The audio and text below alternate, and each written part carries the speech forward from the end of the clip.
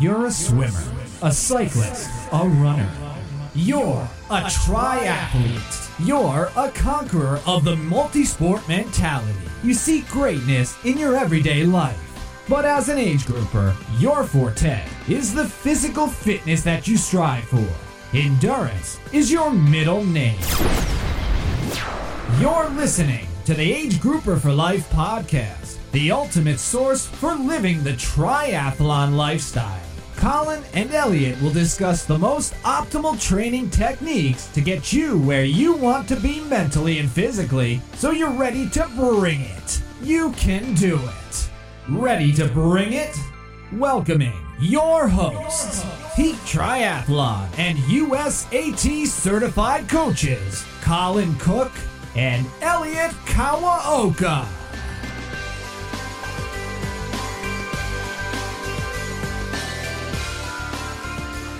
What's going on, everybody? This is Colin with. Hey guys, it's Elliot.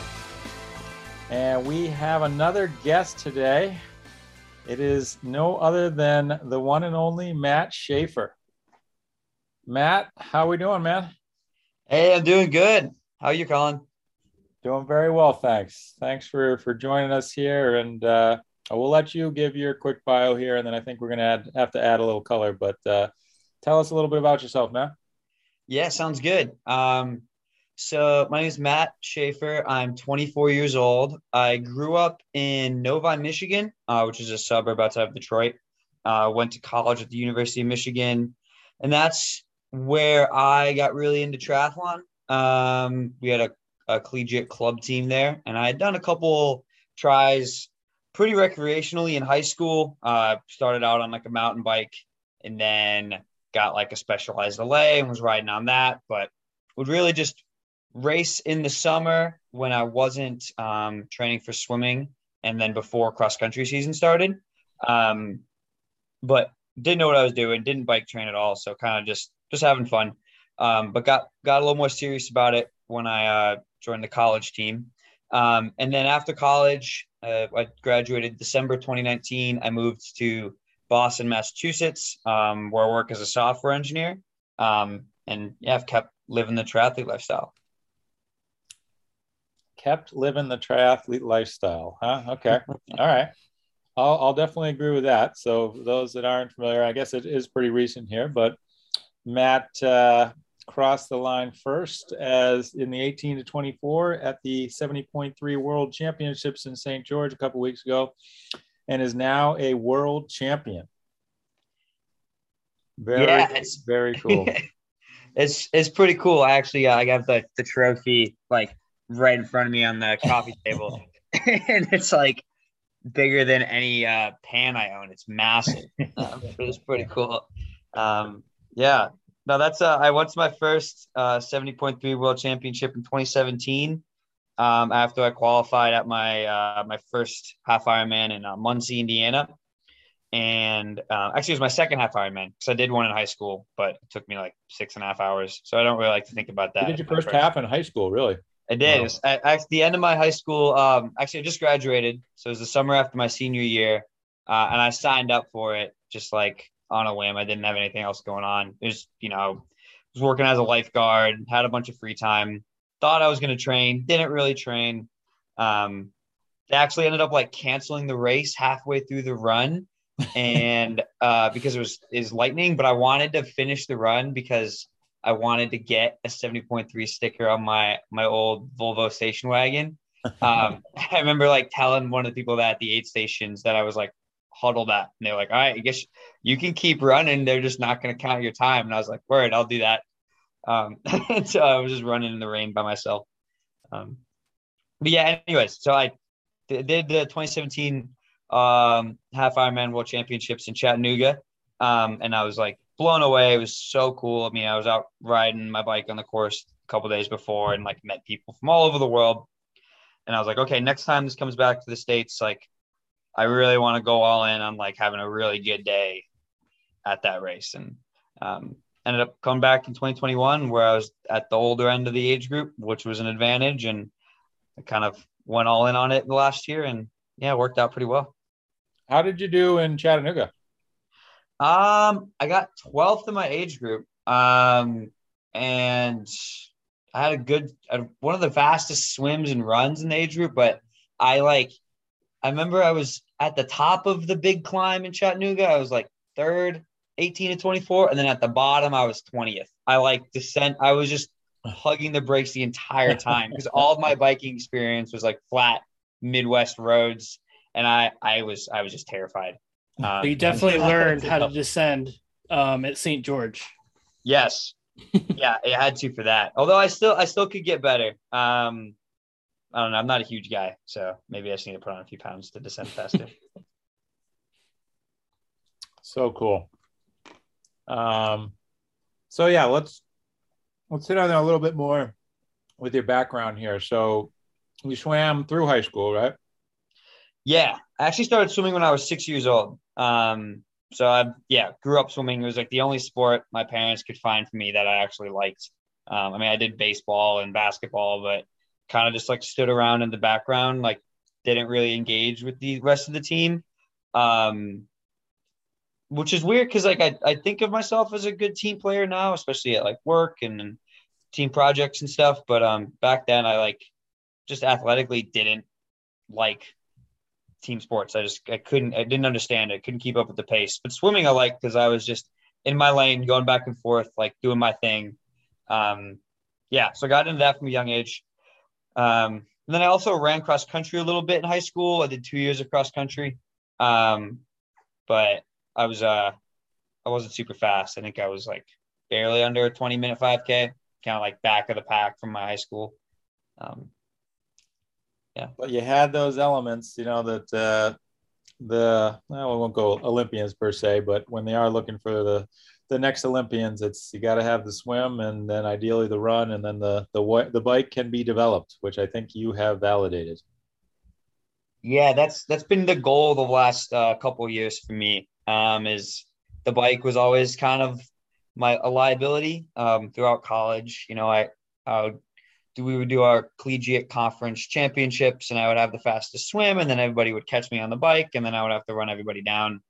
And so I tried for years to like figure out how to get better at biking, just by myself with no coach and just trying to do intervals and stuff. And then I kind of finally took the plunge last year and started working with the coach, and that has transformed my biking immensely. And I think looking back, I was like it was weird. I was going really, really easy on my easy rides, almost like too easy. And then on my intervals, I was just like fully off of heart rate. And I think I was just like blowing up on my first interval. And then the rest of the intervals, I was dead, but my heart rate was still high. I don't know. I certainly wasn't bike training efficiently, but kind of figured that out this last year. Yeah, very cool. Right. So what's the name? Who's your coach? His name's Matt Hurley. He and his wife, Lauren Hurley, formerly Lauren Goss, who's a pretty good pro triathlete back in her day. They own this company called Black Sheep Endurance Project, which coaches me and a couple of my friends. Yeah. And yeah, so we haven't mentioned that Matt is also on Team Everyman Jack, and also, what would you say your position is with the club as well, or the group? You can call me team manager of Team manager, Jack. Right? Yeah, I just help Rich do all the stuff that he doesn't have time to do. Nice. But yeah, so I get some emails from Matt from time to time, which is nice. But he does a great job with that too here. But yeah, so then so I've been chasing Matt, or I guess if you want to call it that, I've been looking at him ahead of me in the results most of the year here, because we did Muscle Man together, where Matt was first overall. None of this skewed train time. You were still what did you do, Matt? What was your non-skewed time? Non train time, even though I never stopped with a train. Right. It was 3:58:40. 3:58. So broke 4 hours on a very, not a super hilly course, but a very legit course and legit distances. And then Matt destroyed me at Sea to Summit. That unique race that we did talk about a couple episodes ago, that was kind of self-supported. We won't talk too much about the fact that Matt did, I guess, only have one transition, and his porter was at least there for him. But he was taking pictures with his girlfriend's family, and you know, I guess probably balanced out the amount of time that I lost in transition or portering, I should say. I still mess with Emma's mom about that because I think I told you we spent we might have spent 10 minutes at my one water stop. I mean, they were asking me questions, taking pictures, and I guess I was a little cocky, if we're being honest. And I was like, I'm probably pretty far ahead of the next guy. And I get back onto the road and I see some blinking lights ahead of me, and it was the blinking lights they gave us at the race. And I was like, oh gosh, that was stupid. Although, yeah, it ended up being, a little closer than I thought, but it was good. That was a fun race. Although I wish they let us get to the summit. I'd like to do it again next year or in a couple years, so we can actually finish on Mount Washington. Yeah, that would be cool. But Matt crushed it there, so he won that. We also found out that the race director might have a little bit of a crush on Matt. During the awards ceremony, she definitely shared her affections for Matt, and that was so awkward. That was a little bit awkward for all of us. That was pretty funny, but crushed it there. I want to hear more about that. Yeah, I don't remember the exact language. I don't remember exactly what she said, but it was she basically something along the lines of this little cutie is gonna come accept his award, and I was like, what? I'm not that young, you know. It was pretty funny. She even tried to backtrack. She's like, oh, it was funny. So yeah, it was a great intro to our champion in that race there for sure.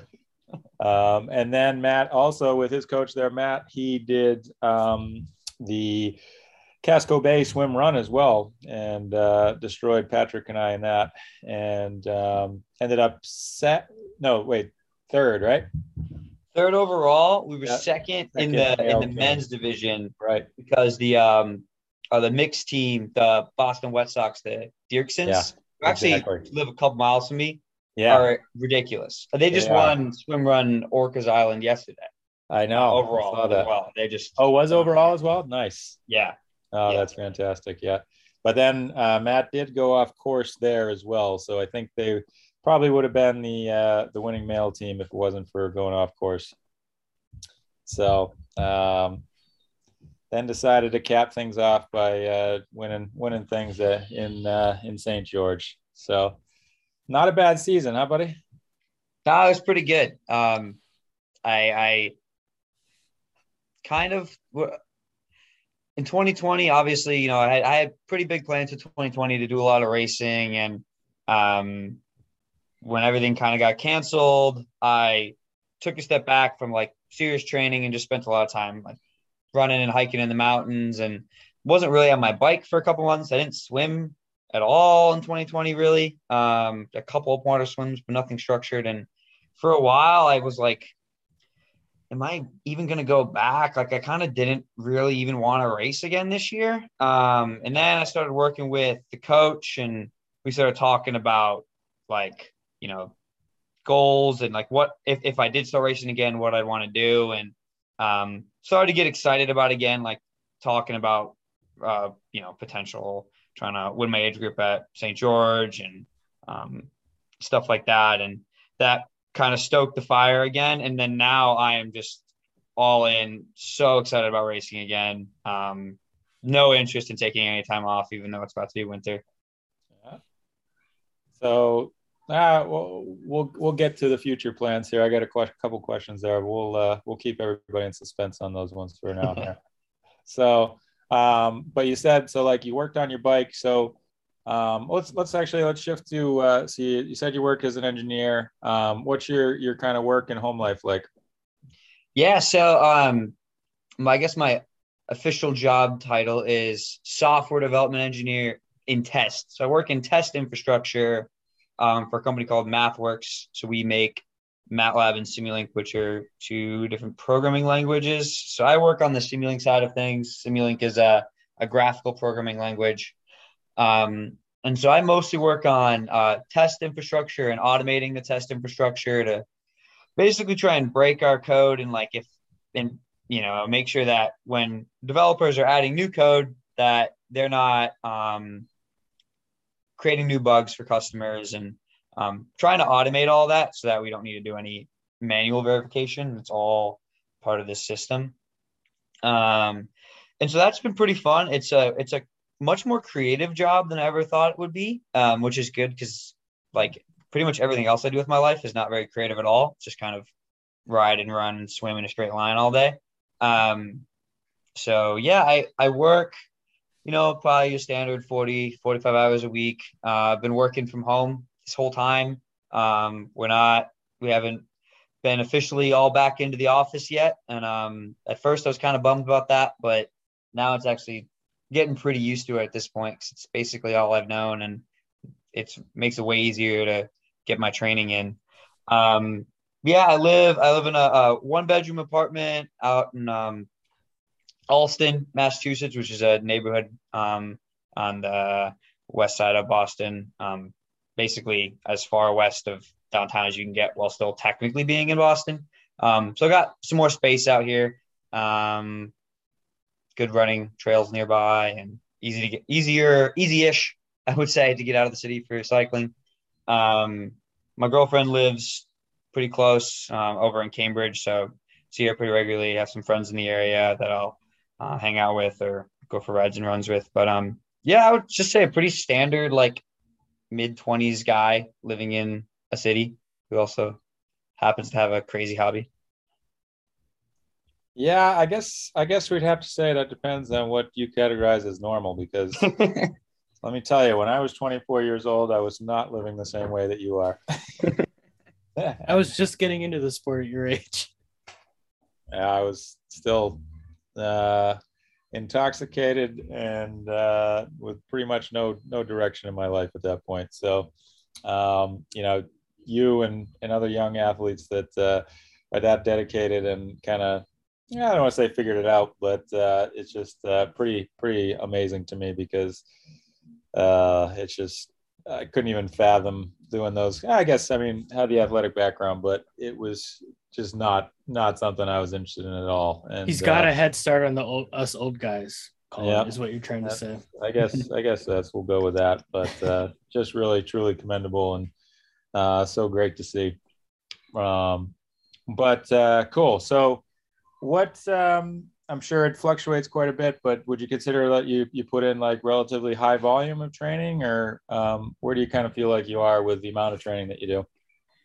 Yeah, I train, usually target in like the 13 to 15 hour a week range. Leading into St. George, we had some like 17, 18 mile weeks, but honestly, with trying to balance work and friends and, spending quality time with the girlfriend, that felt like a lot. That was pretty high volume for me. So I would say like 13 to 15 for me feels like it's higher than I was ever doing in college, and feels relatively high, but I know it's relatively low on, when it comes to like looking at what pros are doing and what some age groupers are doing. But I don't know. Feels like it's enough for me. Well, when you're world champion, winner, then I would say, yeah, you're probably hard to counter that. But yeah, I agree. I mean, I think for you, most of the guys that are winning world championships in their age group are probably doing more volume than that. And that's pretty commendable and amazing there, and finding a good balance there. That's super cool. But I mean, yeah, that was interesting how you mentioned that you were even kind of considering not even going back to triathlon this year after taking that time off. But you do spend a good amount of time hiking and out in the woods and things, right? Yeah, I think that was really last summer, last spring too. I mean, I moved to Boston in March 2020, which was the worst time you could possibly imagine to move to a new city, especially like a big city. Because I knew a couple people, but I wouldn't say I had any true friends. And I feel like I'm relatively good at making friends, but the problem was it was hard to find spaces to make friends. And so what I ended up doing was I just spent a ton of time outside. So I went up to New Hampshire and Maine and Vermont, and on my weekdays I'd be looking at all trails and different trail report websites and trying to figure out what mountain I should climb the next weekend, and then go up there. And then I started doing that where I bring my bike up as well. And that was kind of my 2020 summer experience, was just doing that because I wasn't racing and wasn't like going out and doing city things. So just getting outside and being in nature. And that was what made me question if I wanted to keep racing, because I was like, it's hard to do a lot of those like long hikes and like kind of adventure rides and stuff when you're on a strict training plan and trying to peak for a race. Like you can fit them in sometimes, but it's not, you're much better off doing a long ride on a Saturday, or some brick workout. And I was like, man, I'm really liking this. Like, I feel like I have a really good lifestyle. I'm really happy. Do I want to go back to racing? Do I want to go back to that kind of like higher intensity lifestyle? And I'm old on that for a while, but it ended up deciding to go back, and I'm really glad I did because I forgot how much I love it. Very cool. But do you think that like all that time on your feet and like the trail running and hiking and stuff like that, do you feel like your running improved from that? I would say my running improved, but I also think my biking improved maybe even more. I just got a lot stronger. Yeah. I mean, I remember last June we did this thing called the Pemi Loop in New Hampshire, my friend and I, and it was 31 miles, 10,000 feet of climb. We did it in like 8.5 hours, just running as much as we could. And then, some of the steep sections on the up and down, you got to hike. And just like the beating that like that kind of miles takes on your legs, like I feel like I just developed a lot of strength that's helped me on the bike, but also on the run, especially kind of resisting fatigue near the end of the half marathon, resisting fatigue in St. George, running down those steep downhills on the run course. I mean, the run loop was 2 loops, and there was one section where, we were running 430 miles, and that, the pros were running even faster. And, having the experience in the trails to like the strength from the trails to stop from fatiguing on all that pounding, I think was really helpful for me. Totally. And just real quick on that 31 mile, 10,000 foot elevation effort there, was that like planned for a while? Like, did you prep for it or you just kind of do it? That's a great question. No, it was, well, I had heard about it before. It had kind of been on my mind.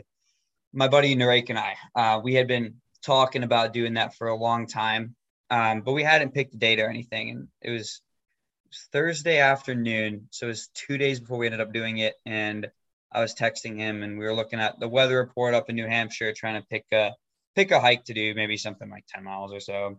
And the weather looked really nice. And we both said we were feeling good. And forget who said it first, but somebody texted like, screw it, should we just do a Pemi Loop? And I think instantly the other person responded yes. And then, by the next day we had gotten a bunch of Pop-Tarts and granola bars and goos. And,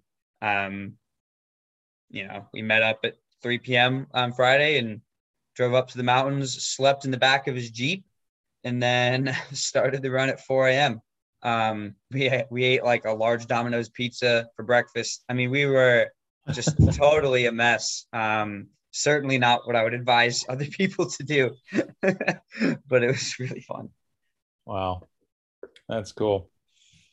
So let's take a second here and talk about St. George and how the race played out. First off, was it fun at the EMJ house or what? It was really fun. Yeah, so I got into St. George, or I got into Las Vegas, I guess, a week before the race it was actually 6 days before the race on a Sunday. And my friend Justin Rielli, who's also on EMJ, he lives in Las Vegas now. So I flew in with him, and then our friend Devin Volk, another guy in EMJ who was the male 25-29 world champion. He flew in on Monday, and so we kind of stayed there for a couple days, did some training, light training in Vegas, all before like 7 a.m. because after 7 a.m. it was 100 degrees and a mess. And then we drove to St. George on Wednesday, and that's when we got into the team house and met up with a bunch of the other guys. And yeah, it was a good environment of people, all people who were ambitious, but also nobody who was like too stressed or like too competitive, and everybody kind of gave people the space that they needed to do their own thing for the race day.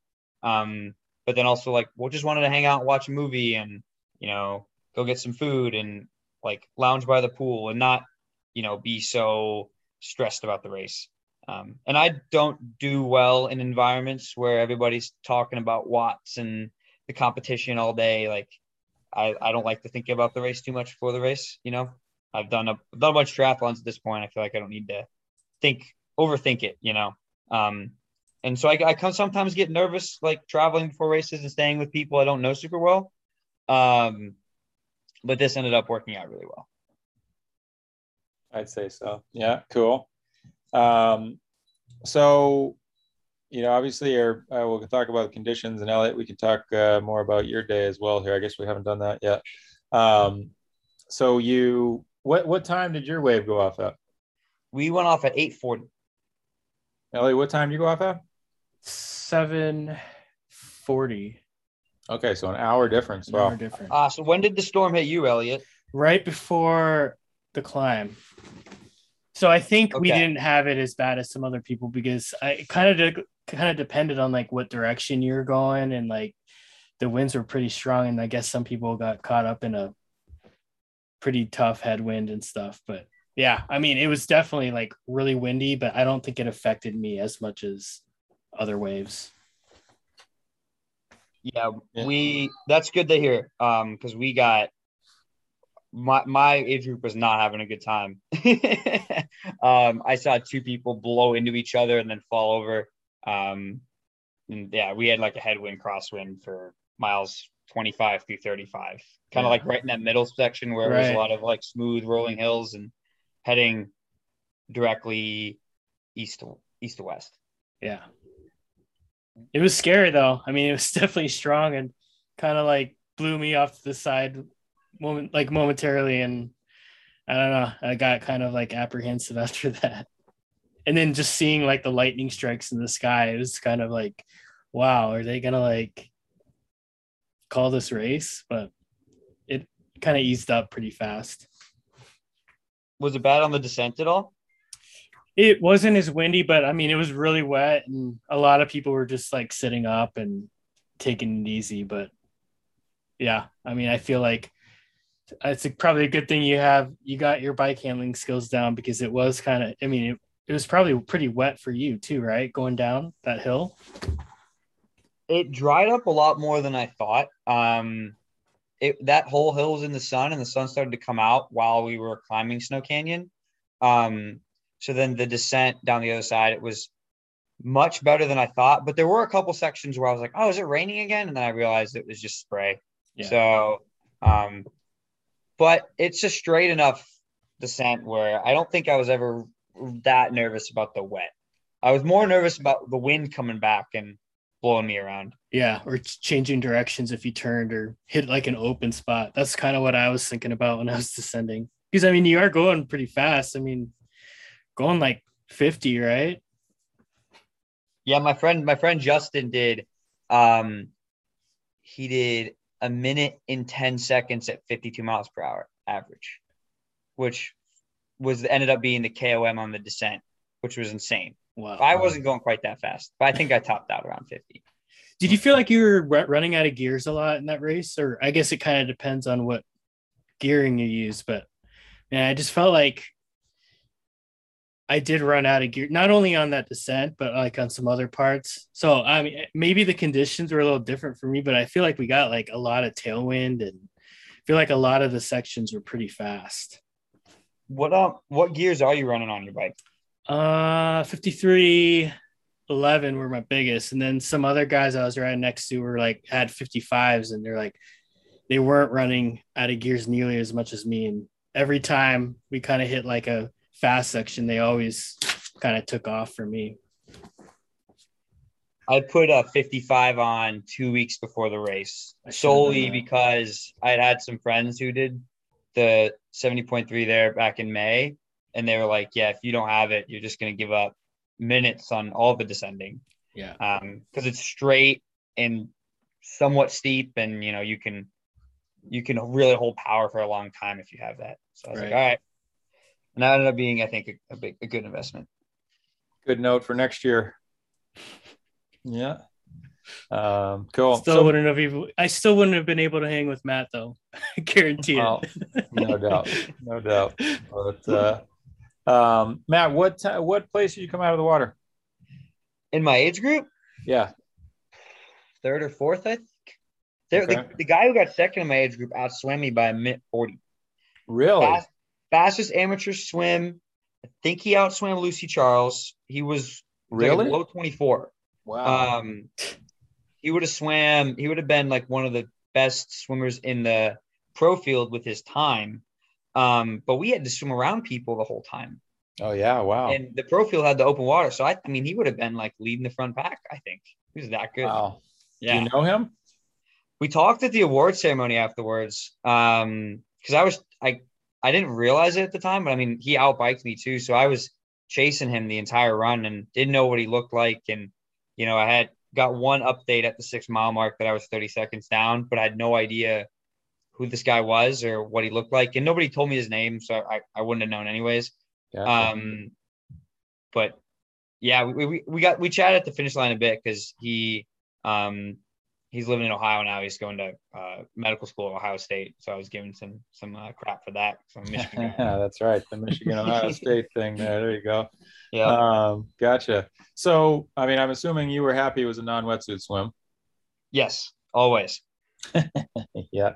Okay. But were you happy with your swim? I was happy with my swim.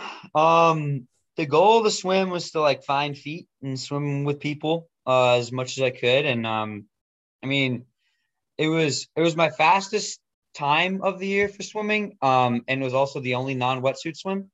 So that was good to see. I took so much time off of swimming during 2020 that it like kind of took me a lot longer to come back than I thought.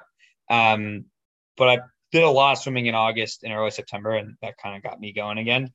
So yeah, came out of the swim with 2 guys in my age group. Didn't know that there was some guy who beat us by so much. So I thought we were like, first pack. Yeah. I was like, all right, this is great. I know exactly who it was, the guy from Cal and then the guy from Arizona, 2 guys I had raced in college. And I was like, okay, I know the guy from Cal can bike really well. So I'm just going to not let him get away, try and drop him, and then just run, and I'll be good. And yeah, that didn't end up happening. That wasn't the case, right? Yeah, cool. Did you have a hard time keeping track of like your age group though? Because like you said, I mean, there's so many waves that went off before you, and even I started like I was one of the first ones to start, but I mean, catching like the 44-year-olds like pretty much right away. It was just kind of like a cluster in the raw water for me. The in the water, I could only really tell who was in my age group because we were past, like, if there was anybody who was around me who was swimming at my speed or faster, I could tell they were in my age group because we were swimming over all the other people from the other age groups. Sense. Yeah. Yeah. Cool. And Elliot, what did tell us about your swim? Well, I'm not a swimmer like Matt, so when they made the call at 4:30 that it was non-wetsuit, I mean, I feel like I'm a decent swimmer, but not at the level of Matt. I mean, he's kind of the next level, but for sure, just felt like, I don't know. I think I started off too hard. I kind of had like a little panic attack, which I've never really had before, and I had to slow down and just kind of catch my breath a little bit, and feel like I kind of lost a substantial amount of time there. But I mean, I kind of settled in and swam hard. I mean, my time was okay, but I felt like I was capable of a lot more. But I was just kind of flustered by like just the talent around me and just not used to having guys just swim with me like the entire race. Yeah, that's fair. But that's, I guess, what you get in a world championship field. So I kind of should have expected that. Yeah. It can be uncomfortable swimming in big packs. Yeah. I mean, I consider myself pretty comfortable in the water, and I still kind of like got pretty nervous. I mean, it's a lot different for you too. I mean, you even got beat by some swimmers, and you're usually just out in front, right? At any other Ironman race. Yeah, it's weird going from having clean water and just kind of swimming how I swim and not really having to deal with feet to all of a sudden like having to keep looking up and dodge people. And I remember I would basically go to the left of a buoy and then I would cut inside and swim inside of the buoy, and then I would basically snake in around the buoy the next time I came up to one because I didn't want to have to deal with people. Yeah, that's probably smart. Yeah, I didn't learn that until like the third buoy though. So for the first three buoys, I mean, within 100, 200 yards, we had caught the age group in front of us because they said it just took so long for them to get the whole age group into the water. And yeah, it was kind of a mess. Definitely a stressful swim. Well, it didn't show in your time, that's for sure. Cool. So what did you guys think of the bike course? Yeah, I could start. It was, I mean, some of the smoothest roads I had ever ridden on, which was awesome. I mean, I've lived in Michigan and Massachusetts, and Massachusetts roads are much better than Michigan's. But are they really? That's not saying much. I was expecting you were going to say the opposite. I was hoping you were going to say the opposite. Michigan's is horrendous. I mean, yeah, you want a gravel bike just for your road rides. Like, I'm serious. It's disaster. Not that Massachusetts roads are great. Like I had a great crash last year from hitting a pothole. It kind of took me out of cycling for a while. But anyways, smooth roads. That was great. But the bike course was pretty crowded, obviously, because my age group went off a little later. So there was like some draft packs that were kind of annoying, but also weren't going fast. So you just kind of blew by them. And sometimes, I would get a little annoyed and I would say something, be like, is this the Tour de France? Like, what are you guys doing? And then they would kind of look at me and I would just keep going. Well, good for you. Glad you said something. That's right. That's something we didn't really talk about. So you definitely feel like even on a hilly course like that, we had some drafting issues. Yeah. I mean, I don't think it's as hilly as everyone says it is. It's really, you only have the snow or the Snow Canyon climb at the end. Yeah. But I mean, other than that, like Matt said, it's felt really fast. Yeah. Okay. I mean, the times look pretty good, but yeah. I guess going back, and I didn't even realize till having our interview with James Elliott that the course had changed so much. I mean, the St. George course I did for the Ironman back in 2012 was, I think, a lot hillier. Oh, for the full? Yeah. I mean, the full and the half courses are a lot different from each other. Oh, they are? Oh, okay. Yeah. All right. But we still go up Snow Canyon and all that and head down on the highway. So. Oh, I assume they were more similar. Okay. Got it. Okay. Cool. So Matt, were you riding, obviously not drafting, but with people for most of it, or? So for the first 15, 20 miles, I was riding with this guy, Bear from Cal, who I came out of the water with, who actually just won collegiate nationals a couple of days ago. So congrats to him. Cool. Yeah, that was pretty cool. He's a really good dude. So we were riding together for a bit. But I kept dropping him in all the descents because he was on a 52:36. And I say descents, it was, as Elliot was saying, it's a fast course. There's a lot of like long flat sections, but there are still some rolling hills that, and the hills there are all like relatively steep. It's not a ton of super gradual stuff. You're at a couple percent going up and down. And then it's a straight smooth descent at 3 or 4%. I mean, you can go really fast. And so I just kept dropping him, and then he would work really hard to come back. And we were, obviously, 12 meters at least apart. Like I'm not risking that at all. And certainly don't want to build a reputation as somebody who's drafting. But after 15, 20 miles, I think he couldn't hang anymore. So he dropped back, and then I was by myself, and had like a couple people from the age group the 25-29 age group past me that were just bad swimmers essentially. Yeah.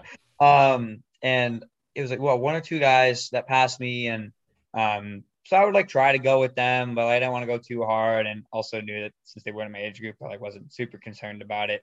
So that was the first 25 miles, and then there's this out and back, a little before mile 25, where you kind of go down a hill, you make a turn, you keep going downhill, and then you turn around, and then it's an uphill back up, before you take a left, and then you follow these series of roads that take you straight into town. And taking a left off of that out and back was right when the storm hit. So like on that stretch coming up the hill, I could see the thunder and lightning. I could see the lightning out in the distance. And I was like, okay, it's going to get bad at some point. Just didn't know when it was. And then as we're making the turn, there's an aid station on the corner. And like, I'm literally going to grab a bottle while we just get blasted by this 50-mile-per-hour gust. And so my bike blows. I have like one hand out to reach for a bottle, almost knock over the volunteer, steer the bike away, don't end up grabbing the bottle. And then it was just like, we were on this pretty flat section with a couple rollers, and it was a section that I thought I could have gone pretty fast on when I looked at the map before. But then with the winds and the rain, I mean, I think I was doing 300 something watts and going 10 miles per hour. And I'm not a big guy, right? Like that doesn't make any sense. And so it was just a mess. And my goal was just like, all right, don't let anybody pass you. Don't die. Like, just keep on moving, try and stay low. You might not be able to be an aero the whole time, but like I was doing a lot of one hand in the aero bar, one hand on the drop, just trying to keep from moving around too much. And probably looking at my profile afterwards, it looked like it was about 25 minutes of that before it slowed down, and then the wind slowed down, and then we were able to start riding hard again. And weirdly enough, like at the time, I didn't really think about how that would affect people differently. I wasn't thinking about how other age groups had started way earlier or way later.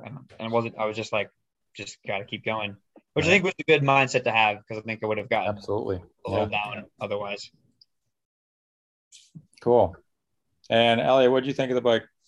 Same thing, but I think it was right before the climb, and kind of while we were climbing, it was going on too. So but I just remember a gust kind of hit me one time, and I just kind of had like the death grip, and I'm like, just got to stay relaxed and just get through this, because hopefully this will end soon. And I was kind of actually worried about my wife. I mean, she started 2 hours after me, so I was just doing the math in my head. I'm like, I think she'd be out of the water by now, but I guess apparently some women weren't out of the water, and I kind of feel bad for them, because I think they got pulled from the race. Yeah, pulled out of the water. That. I think you're right. Yeah, I knew people got pulled out of the swim. I wasn't sure if they let them keep racing. I mean, I guess I don't know how you can let somebody race who didn't finish the swim, but then, yeah, I don't know. That's a weird one. Yeah, well, in St. George, the year I did the Ironman in 2012, they allowed people to cut the course because of the crazy 3-foot swells in the water, and then they let them keep going. They should do what they did to you at Muscleman. Just give you like 10 minutes. So I guess I would have liked to have taken that at St. George there that year. Not quite sure how they let that slide, but oh well. Cool. All right, so you came in off the bike feeling good. Were you getting like updates? Did you have any idea where you were then, or you said at mile 6 you got an update, but how were you feeling off the bike, Matt? So I got off the bike, and I felt pretty good. I didn't feel like the best I've ever felt. I mean, it's a hard bike course, so that makes sense. But I felt good enough, and I had my parents in town. My girlfriend was there. I had a couple friends from college who were in the area. So a lot of people, and I was like really excited to see them. My coaches were also in town. And so I started the first mile of the run. And I think the first couple miles I went a little too hot. It's like before you have a pretty steep climb, maybe at mile 3, 2.5 or 3. But before that, it's a pretty gradual climb. And I didn't really take into account that it was a gradual climb. So I was kind of just like hammering some pretty fast pace. And I think that came back to bite me on the second lap, which we'll get to. But at the mile mark, my coach came by on his bike and he asked me if I flatted.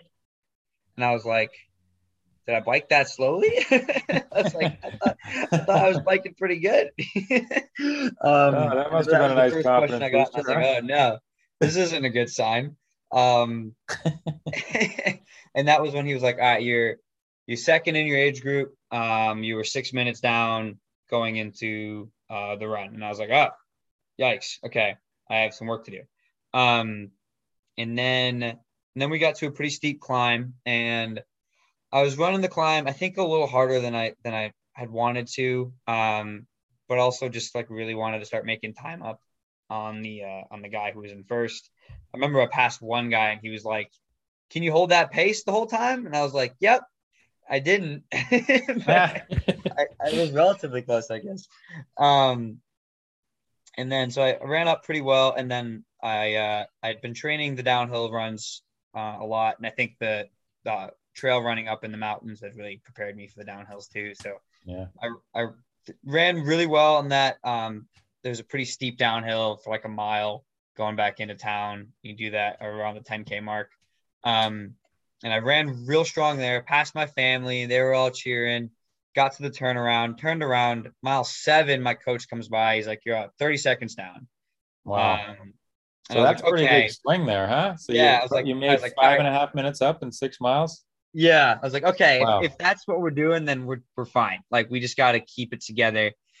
But at that point, like, I couldn't really say much. My stomach was cramping a little bit, and my legs were starting to feel pretty heavy. And so he told me I was 30 seconds down. I didn't say anything.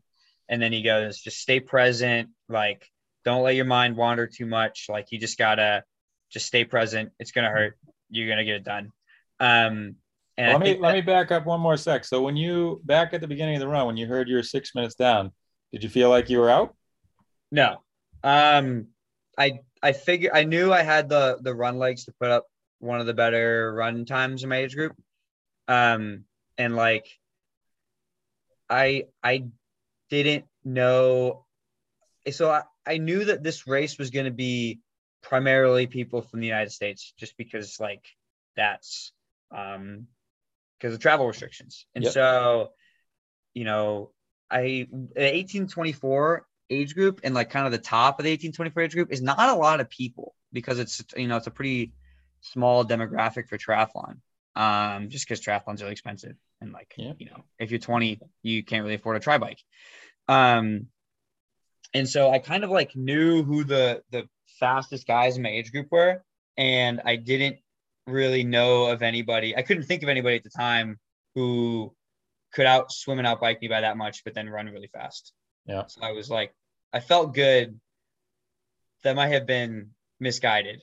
But I felt like I could do it. I didn't want to get into a point where I didn't think I could do it, because then that would have a negative impact on my race, and I'm trying not to have no doubt. Yeah. Okay, cool. Sorry, I'm just curious there if that, you know, deflated you at all, or you know, how you handled that. Yeah. Okay. Yeah, I think if anything, the did you get a flat deflated me the most. No pun intended. Yeah, that is a big insult right there. Yeah. And there's actually, I talked to Matt afterwards, and he actually explained it, and it made a lot of sense. But essentially why he thought I flatted was he was tracking my time deficit to the overall amateur winner. Because I kind of going into the you race, guys were thinking about, really, right? Not necessarily winning the whole thing amateur, because like that's just really fast. But trying to be like top 3, top 5. And so at mile 25 of the bike, I was 5th overall amateur, and I had given up 2 minutes to the guy who won, who was from the 30-34 age group, which I think was the first or second age group to go. And at mile 35, I was 10 minutes back. or 12 minutes back. I gave up 10 minutes in that 10-mile stretch. And that was where the storm hit us. Right. Yeah, and talking to Jan Stepinski is the guy who won overall. Talking to him afterwards, he was on the run. So he had gone through the bike course with no storm, and then, dealt with some rain and winds on the run, which sucks. Don't get me wrong, but not as much as doing it on the bike, right? Exactly. So since Matt was tracking me to him, he was like, how did he lose so much time in such a short time? He must have flatted.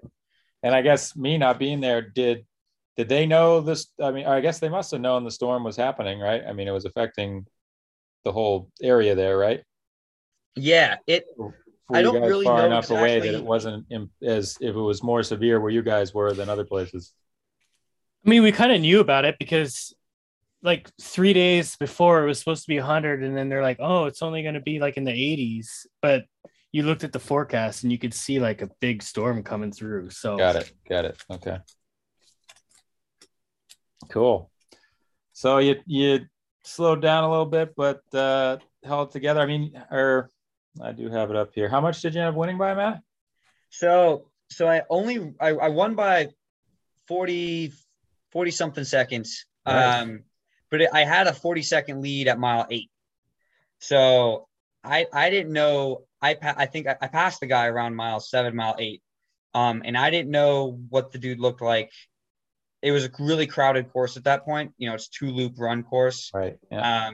And the older guys in my age group like could be 25, 29. So like really hard to tell. And everybody's wearing tri-kits and hats and glasses. Like you don't know what anybody looks like.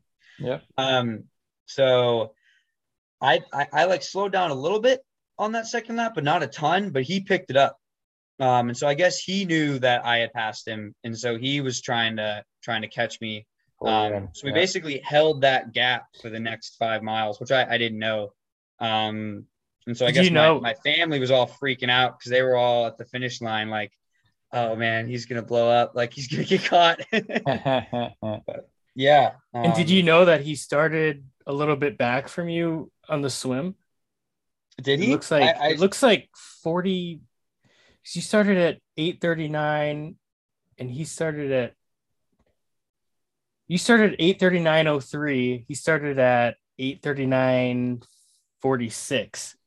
Wow. So he had 43 seconds. I know, it sucks. Well, wow, I didn't realize that was even possible. The stupid part about that is you lined up based on like how fast you thought you were going to swim, and so I knew I was going to be in the top 5 or so for my age group for the swim, so I lined up at the front.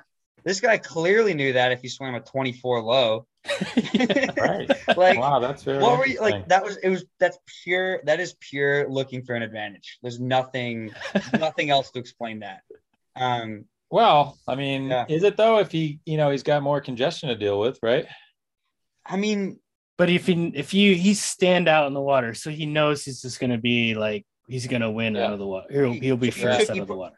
He probably took the outside lane on the way out and just gunned it, and then kind of muscled his way across and then gunned it again on the outside lane. Yeah. Nobody saw. That's interesting. Yeah.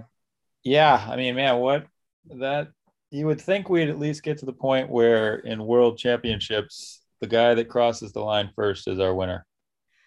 I mean, I think they should do a mass start at the world championships. I like the mass start. I mean, an age group mass start. Like, why don't they do that? Yeah. Age group mass start. I don't see any reason why we can't do that these days here. I definitely agree. I miss the mass start. So I won't go too much into that, but I definitely agree. And this is definitely highlighting that. I can't imagine if you cross the line, thinking you're winning and something like that happened.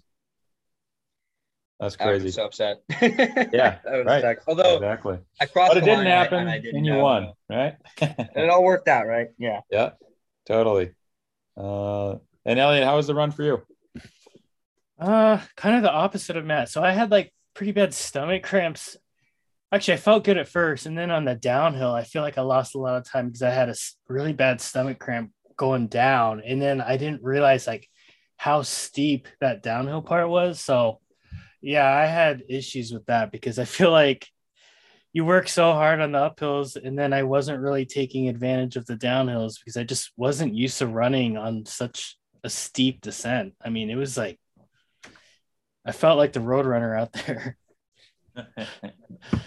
But I felt like I had a much stronger second half, which really is typically not the case in a half Ironman. I mean, I usually always kind of positive split and start off strong. But I mean, I kind of told you this, Colin, before. Like, I just feel like I just have like that Ironman engine in me, and I just really am struggling with like that top end speed that's needed A little to do bit faster, well. right? Yeah. Sure. Well, still had a pretty good race, for sure. And obviously the competition is fierce with these ones there. Yeah. But very cool. Well, congrats to both of you.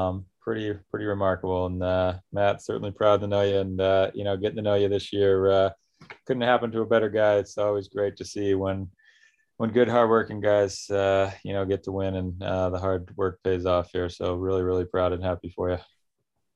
Oh, thanks, Colin. That means a lot. It's I don't know. It's cool being on EMJ, and like, I don't know, I'm on the younger end. Probably, I think I am the youngest guy on the team, and having a lot of guys on the older guys on the team, older than me, which is not really that old, who do seem to have it all figured out, have good family lives and work-life balances, and have like been through some hard stuff and then come around the other end. Like you and my coach have a similar story in that way, and that's really inspiring to me. And so it means a lot for you to say that.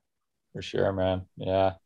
All right. So now my next questions that I've gotten two different answers from you on here. So you're a age group world champion. Now I'm going to ask you for the third time. What's your plans for next year? Yeah. So I think I'm going to take my pro license. What's that? I'm going to take my pro license. All right. Congratulations. Thank you. And I'm going to race. I'm going to race draft legal, which is maybe a wrench that you haven't heard about yet. No, yeah. That is definitely a wrench. All right. I'd expect, I want at least that third answer to be slightly different than the other ones I got, Yeah, exactly. Got to save the juicy stuff for the pod. Absolutely. Well, that's exciting. Very cool. I think that's a smart move. I think that'll be cool. Yeah. But obviously, or I shouldn't say obviously, like, is the plan to keep the day job?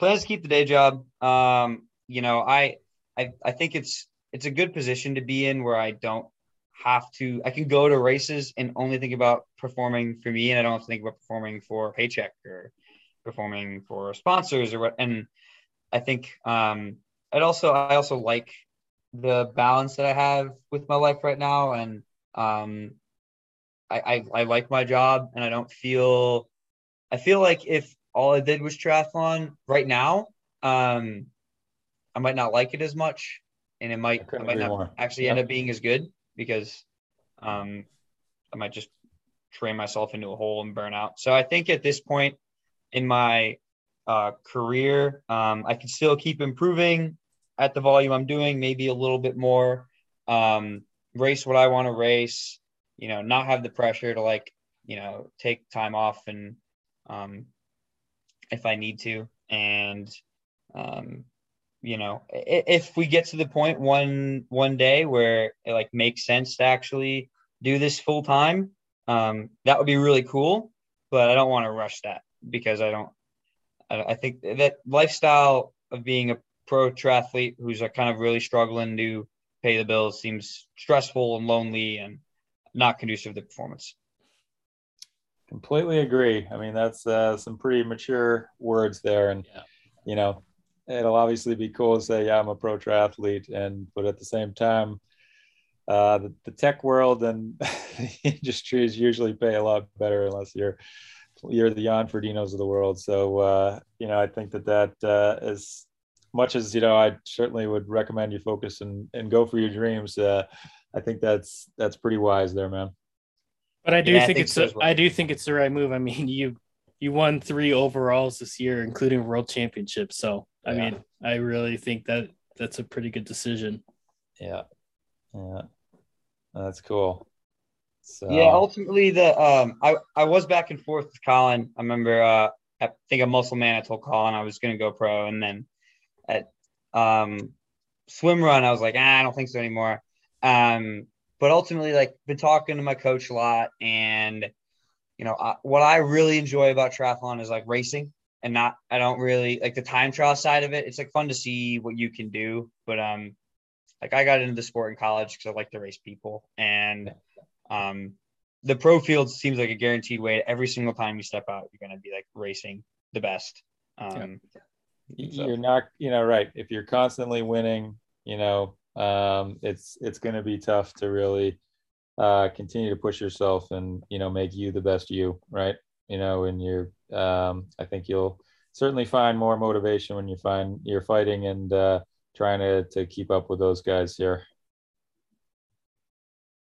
Yeah, I'm really excited about it. I think that's what I need to kind of push my bike and my run and my swim, honestly, to the next level. All right. Yeah, I mean that's another guy on our team that's a pro, Clay MG, who's got 3 kids.